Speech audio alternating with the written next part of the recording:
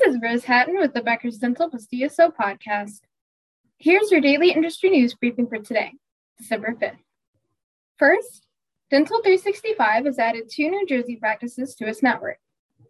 The practices are Amboy Dental Arts in South Amboy and 21st Century Dental in Tenton Falls, according to a December 5th news release from the DSO shared with Becker's. Amboy Dental Arts is led by Dr. Peter DeCiccio, and 21st Century Dental is led by Dr. Marco Bungarzon and Dr. Brian Rista. The acquisitions bring Dental 365 to 21 New Jersey practices. Dental 365 has locations across New York, Connecticut, New Jersey, Massachusetts, and Rhode Island. Second, Carrollton, Texas-based MB2 Dental recently added 2 practices to its network.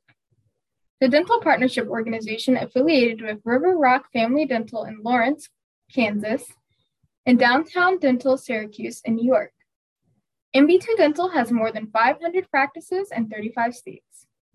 If you would like the latest dental and healthcare industry news delivered to your inbox every afternoon, subscribe to the Becker's Dental plus DSO Review e-newsletter to our website at www.beckersdental.com.